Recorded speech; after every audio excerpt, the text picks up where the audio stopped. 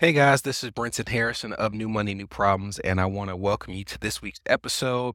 This episode is going to be a little different. It's going to be more laid back, no intro, no commercials, because I am on vacation. And while I've been on vacation, it's had me a little more introspective than usual. And I've been thinking about a series of conversations I've had with friends, coworkers, and the like over the past several months. And many of those were centered around trying to get some of the time back in your week, things that are stressing you out, chores that are taking up time that you would like to have back. And it's very interesting because many of the people that I work with and am surrounded by are people who have gotten to a point in their career where they have significantly more means than they did when they first started. And that doesn't mean they're all making $1 million. It just means that compared to what they were making when they were 24 or 25, they have seen a significant increase. And on that journey of improvement and increasing in pay and job responsibilities, there are oftentimes these periods where you go from simply not being able to afford something to being able to afford it, but not paying for it.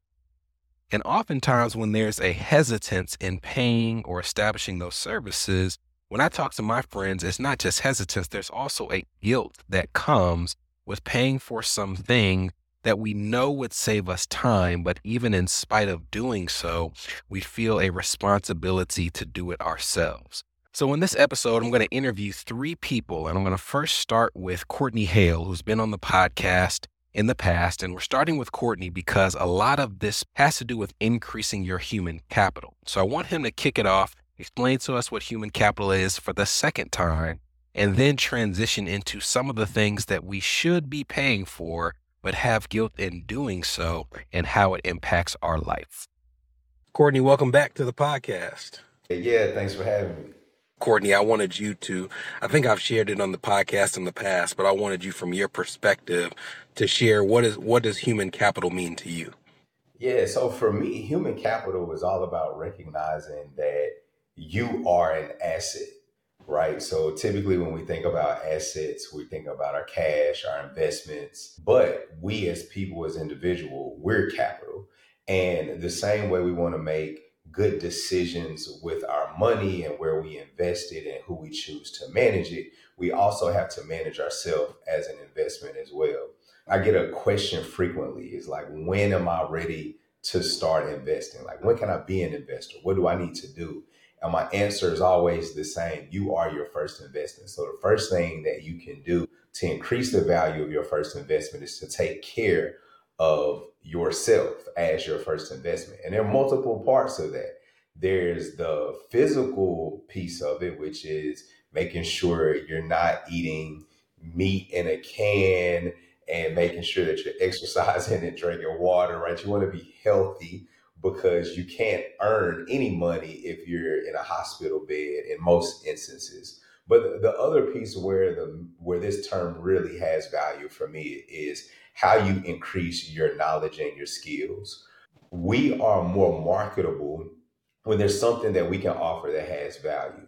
The point is, you have to have a skill in order to be marketable and make money.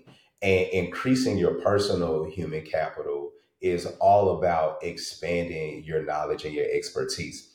In this economy that we're in now, it's so important to have additional skills where you can pivot and bounce back, recreate yourself, or expand your financial capabilities. Oh no, man, I get it. We've had conversations where you've talked about human capital and I've talked about establishing your personal hourly rate and always striving to increase that hourly rate, whether it's through extra classes, whether it's through networking, the power of your skill set.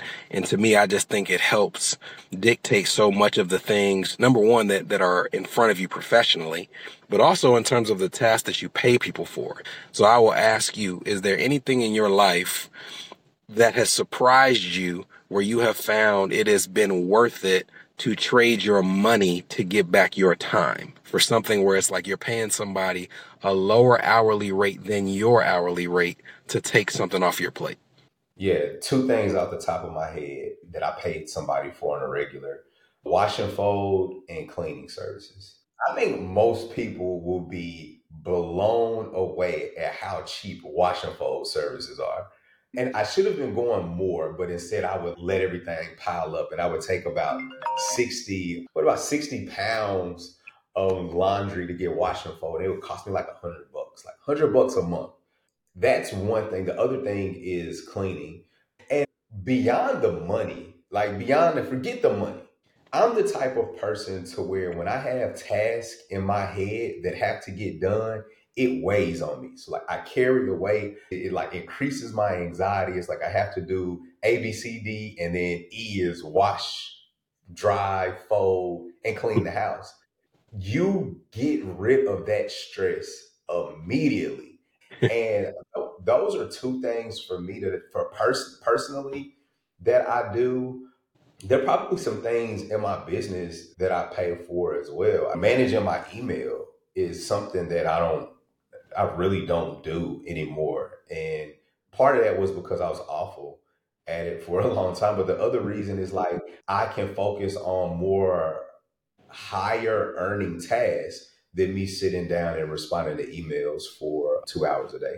Now, let me ask you this. When you signed up for any of those services, wash and fold, cleaning, was there ever any guilt or any hesitance to signing up for them? And if so, why? Why? Yeah, absolutely. Absolutely. I grew up in an era where men is, oh, I can do this myself. I can change my own oil. I can cut my own grass. And it was like a pride thing to be able to do things on your own. And so now we're getting into this age to where it's more so about efficient life plans. And most people don't understand that. And honestly, the only people really talking about it are like busy business people and entrepreneurs. There's still just a whole community of people who don't get efficient life plans. And so when you're talking to maybe friends or family and like, yeah, I pay somebody $40 to come and cut my grass every other week, or I pay for wash and fold, there's this guilt, like this societal pressure that comes from it. But it makes me better. It makes me happier. It allows me to focus on the things that matter the most. Nah, for sure. So that was Courtney's perspective. And after he shared talking about wash and fold and cleaning, I actually went to LinkedIn and I asked some of my connections on LinkedIn, what are some of the things that they do to trade money to get time back? And if there was any guilt that they had associated with those purchases. And I'll tell you, one of the things I found out is that apparently my family is one of the last that is not paying for wash and fold. But we also had a number of responses saying that they needed to use a cleaning service and that when they grew up, there was not somebody who cleaned their house. So it took them a while to be comfortable with this service, but eventually they came around to it. Grocery delivery was another huge one that we saw where before the pandemic, it wasn't something that people were willing to pay for. But when you realize how much time of your week is spent going to and from the grocery store, it became an expense that they thought was worth offloading to another company. So after I got those responses, I thought about more conversations I'd had. And one of those conversations was with our director of operations at New Money, New Problems, Danielle Alexander. So you all haven't heard from Danielle before, but if you follow us and have seen our social media or you're a client of our firm, most of the things that involve anything other than sitting down and talking are completed by her. So I ask a lot of her. She does a lot for the firm, and I wanted to ask her about a purchase that she and her husband decided to make and how it has impacted their family. All right, Danielle, welcome to this side of the stage on the podcast. I've given a brief rundown of what you do, but I have you on to recap a conversation that we've had a couple of times, and it centers on the fact that you and your husband and your brother and your sister-in-law, you share a nanny. Is that correct? Yeah. All right. And then what was the conversation like amongst the families when you were deciding that you all would like the support? Was it to help you all run errands more consistently, to be able to work more efficiently? What was that conversation like? Yeah, for one, we all moved to Tennessee and knew that we were like going to do life together. So we knew we wanted them either in the same school or a nanny share, which me and my brother and both of our spouses, we didn't grow up with nannies. So I think immediately we looked into schools and no schools like provided the hours that we needed. So really it was like it was not our first option to think about a nanny share. But yeah, it really, we all worked from home and we needed someone to come in and have our kids while we all work from home. Yeah, that makes perfect sense. But this episode is about like things that may make perfect sense, but still make us itch a little. Yeah. And we've had conversations where we'll be coordinating like, hey, we need to meet at X time or Y time. And you started to say, oh yeah, that's fine because the nanny will be here at that time, but you always hesitate. And instead of saying the nanny, you stop yourself and you say her name. And I asked you why you are so hesitant to refer to the nanny in her capacity as a nanny. Yeah. Can you tell me why you think there's a level of hesitance? Initially in my head, I'm like, she has a name. So I like to refer to people as their names. But really, if I think about it, like it was uncomfortable for me to refer to her as our nanny. Like I didn't grow up with a nanny. And so talking about this person who comes in and takes care of my kid, like in my head, the least I could do is refer to her as her name. But it was just, I don't know. My response was, I definitely understand treating people with respect, but if you had a plumber that came over who was paid well and doing their task, you would not say, hey, Steve's in there, he's available at the time. You would say, hey, there's a plumber here. Like, to me, when you talk about a nanny, I think that for some people, there are two things at play. There is the hesitance or like the guilt associated with what you're talking about from not having had one, especially you have several siblings. There also is, when you say nanny, like an implication that you have a certain financial status. Yep. And I feel like some people feel uncomfortable with that as well. Yep. Do you think it's both? I think I actually would argue that mine is three parts. And I would say societal for sure. Like it puts me in a certain status that I have a nanny, but that would be backed by like my upbringing, and we didn't have nannies. And so society would put those people who had nannies in a certain demographic of people. And third, I would say culturally is our nanny specifically is older than me. And so culturally, like I would refer to that person with their name. And it's not often that services are provided by someone older than you in our culture. Like you would have like your elders serve you food or do something in that respect. So culturally, I also think it like made me really uncomfortable to refer to her as someone providing a service to me because she's older than me. And can you share, what is that culture? I'm Pacific Islander, so I'm Samoan. And yeah, that stuff hits deep.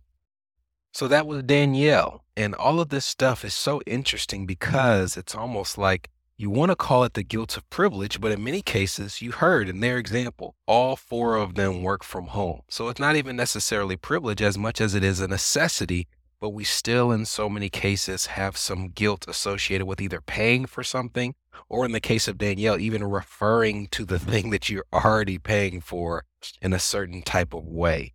When she mentioned cultural influences, and I agree, that is a very strong pull in the case of many people. And when she said cultural influences, it reminded me of my friend Isaac. So Isaac will be the last person that we talk to, but Isaac has 1,000 different hats that he wears at once. And we had a conversation recently that I wanted to share a snippet of on the podcast as well. So welcome, Isaac. All right, Isaac, thanks for hopping on the podcast. Hey, thanks for having me, man. Love what you do and glad to be a part of it. Oh, man, I appreciate it. Well, I only gave your first name, so if you could, give me your full name and give me a full accounting of all of the things that you do professionally right now. So I'm Dr. Isaac Adai, based in Nashville, Tennessee. I do quite a bit of different things, man, and it probably explains, it'll make sense when I tell you my journey. I'm a first-generation American. My parents are immigrants from Ghana, West Africa. I'm the first person in my family born outside of Ghana. I've grown up in the South, so I'm a Southern guy with no accent who lived in Black America within a Ghanaian enclave. So I grew up in a very diverse background and community. I started my corporate career as an engineer, went to Tennessee State, completed my bachelor's, master's in computer engineering, spent about 7 or 8 years in the corporate world, made the transition into academia. Since 2015, I've been on faculty at Tennessee State University, where I teach business strategy and entrepreneurship. And this year, I also started teaching in the MBA program at the Vanderbilt University Business School. I'm the Chief Strategy Officer at Pivot Technology School, which is an ed tech startup in Nashville. I'm a member of the Black Chamber Board, the Super Money Kids Board, the Health and Education Facilities Board, as well as Corner to Corner. I'm a member of Alpha Phi Alpha Fraternity. I'm a husband. I'm a father. Man, I got a lot of hats. That's a lot of hats. Yeah, there's some political activity you left off. Oh, yeah. Thank you for reminding me of that, man. So Nashville's in the midst of a mayoral election. One of the highest vote-getting candidates is named Freddie O'Connell, and I'm his treasurer, and we're pushing hard to the runoff on September 14th, man. So academic, corporate, government, community engagement, I cover the full gamut. And last but not least, I'm the author of a book called Black Boy Fly, which talks about my journey through the world being Ghanaian and being Black. Right. So we'll put a link to that in the show notes. So you just named off like 10 or 11 different things. And offline, you and I were having a conversation about the fact that in spite of all this, you do not have anyone helping you manage your time and your calendar. It makes no sense, man. It makes no sense. I should. And I believe this year we're going to break through. I've been really thinking about it and processing it for years, man. There's some guilt associated with it. I'm just going to be honest with you, man. Culturally, growing up, we were taught that you have to take care of yourself, take care of your family. And it was never about paying people to do things for you. It's you should be capable of managing these things on your own, and then as I've become an adult and my financial means have increased, that has created opportunities for me to outsource things, but I still feel that pull to try to manage it all myself and not necessarily pay someone else to do the things that I should be able to do for myself. But I'm realizing, man, it's not efficient, it's not productive. And that the wealthy people have found ways to conserve their time because they know time is money, and they use their money to buy back time. But man, I've just had a hard time really shifting in that way and giving the reins of my whole professional life over to someone to help me manage. Yeah, man. I often tell people when you get confronted with those situations to try to think about like the freedom that will come on the other side of it, like once you finally pull that trigger. So let me ask you this. Let me say that hypothetically you have hired someone tomorrow. How many hours of your week do you think you would have back immediately, just as an estimate? I'd say starting out, just helping them get ramped up, probably 2 hours a day, 10 hours out of a work week in terms of just follow-up, outreach, responding to the incoming traffic that hits my inbox. Man, I get outreach on WhatsApp, text, phone, Google Voice, Facebook, LinkedIn, Instagram, and then a plethora of email accounts. And, I got to hand it over, man. I got to hand it over. So at least 10 hours starting out. And once I start shifting that person into a project management capacity, it could probably double to about 20 hours. Man, so that's a powerful feeling if you can know even before you started it that you're spending 10 hours a week doing something only because there's guilt associated with not doing it. It doesn't make any sense, man. It doesn't make any sense. Bro, I appreciate your transparency. Listeners of the podcast, you will hear Isaac in future episodes. So this is your introduction to him, but it won't be the last time you hear from him. And I appreciate you, and thanks for joining the podcast. Of course, man. So that's it. You've now heard from 3 different people who have shared some of the hesitance and guilt that was associated with decisions they've made that clearly add value and time back into their lives. When I think about the lesson for this episode, there's really not much of a lesson outside of making sure that you understand that if you find yourself in this situation, you're not alone. We've talked in previous episodes about the emotions behind how we spend your financial comfort zone, your financial neighborhood, and the things that can influence you even without you realizing it. And I wanted to make sure that throughout this podcast, we not just talk about the financial lessons, but also the stigma that can be associated with certain financial matters, the guilt, the hesitance, and make sure that when you know that that stuff exists, that you don't let it hinder the things that can add value into your life. So I hope that this was a nice reprieve from the typical type of episodes that we have. I know it was a little unique, but I'm praying that you enjoyed it.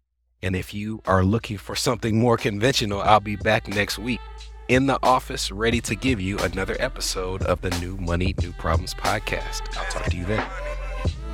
From New Money, New Problems, this was the New Money, New Problems podcast, a show for